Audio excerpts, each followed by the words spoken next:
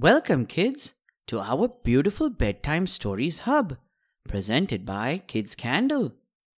You know, children, today I'm going to tell you an amazing story about one dragon and one family. Hey, little children, if you love to listen to our stories, then don't forget to follow our podcast. The story is going to begin, so listen carefully.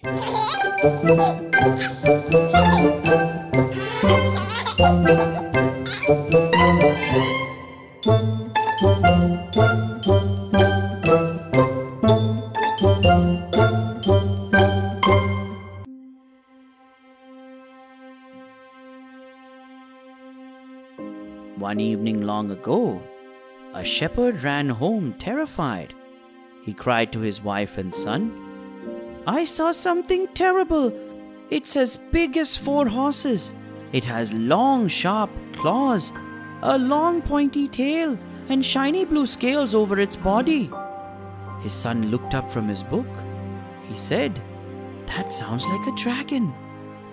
His parents got scared, but the boy wasn't scared. The next day he set off to the hills to find the dragon. The boy thought he might be friendly. The dragon was friendly and he was thrilled to see the boy. The boy smiled and sat down and asked the dragon all kinds of questions. The dragon told stories of long, long ago. He told the little boy there were dangerous dragons everywhere, and brave knights fought them to rescue princesses. The boy came back every day to hear the stories, but then the villagers found out about the dragon. They were terrified. The boy ran straight to the dragon and said, "The villagers want to get rid of you." The dragon said, "But I would not hurt even a fly." That afternoon, the boy heard even worse news. St. George, the dragon killer, was there to fight the dragon. Immediately the boy rushed to the dragon and said, "Hey, St. George, the dragon killer wants to fight you, and he has the longest spear I've ever seen." The dragon said, "But I don't like fighting. I'll just hide in my cave until he goes away." The boy cried, "You can't. Everyone wants to fight." He said, "I'm sure you'll think of something." The boy walked slowly back to his village. A crowd of villagers was telling about the dangerous dragon. "He eats 10 sheep for breakfast. He burnt down 5 houses and roared at the villagers." The boy said, "It's not true. The dragon wouldn't hurt a fly." George said, "But everybody wants a fight." The boy said, "What can I do? Follow me." And he took George to meet the dragon. George said, "What a perfect place for a fight."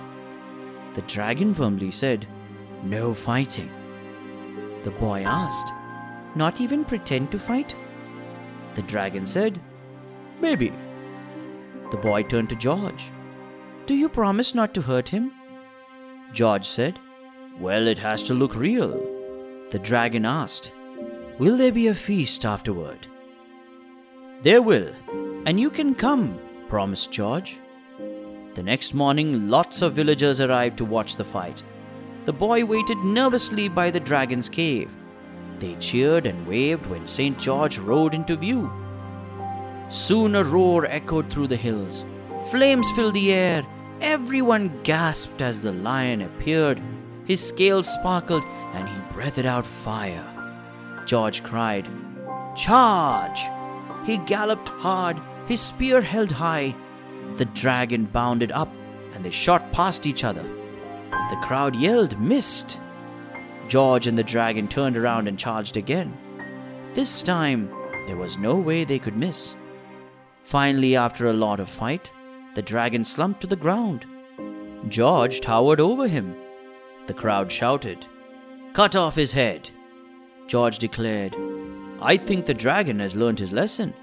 Let's invite him to our feast." And he led the villagers, the boy, and the dragon back down the hill.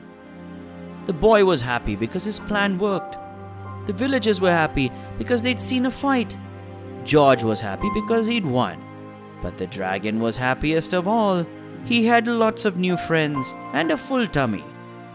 George murmured and began to snore.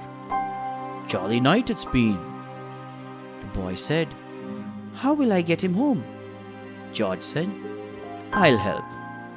He gave the dragon a prod, and they set off up the hill arm in arm, the saint, the dragon, and the boy. Finally, the story ends. Thank you, little children, for listening to this story. We'll come back again with a fantastic story. Till then, goodbye.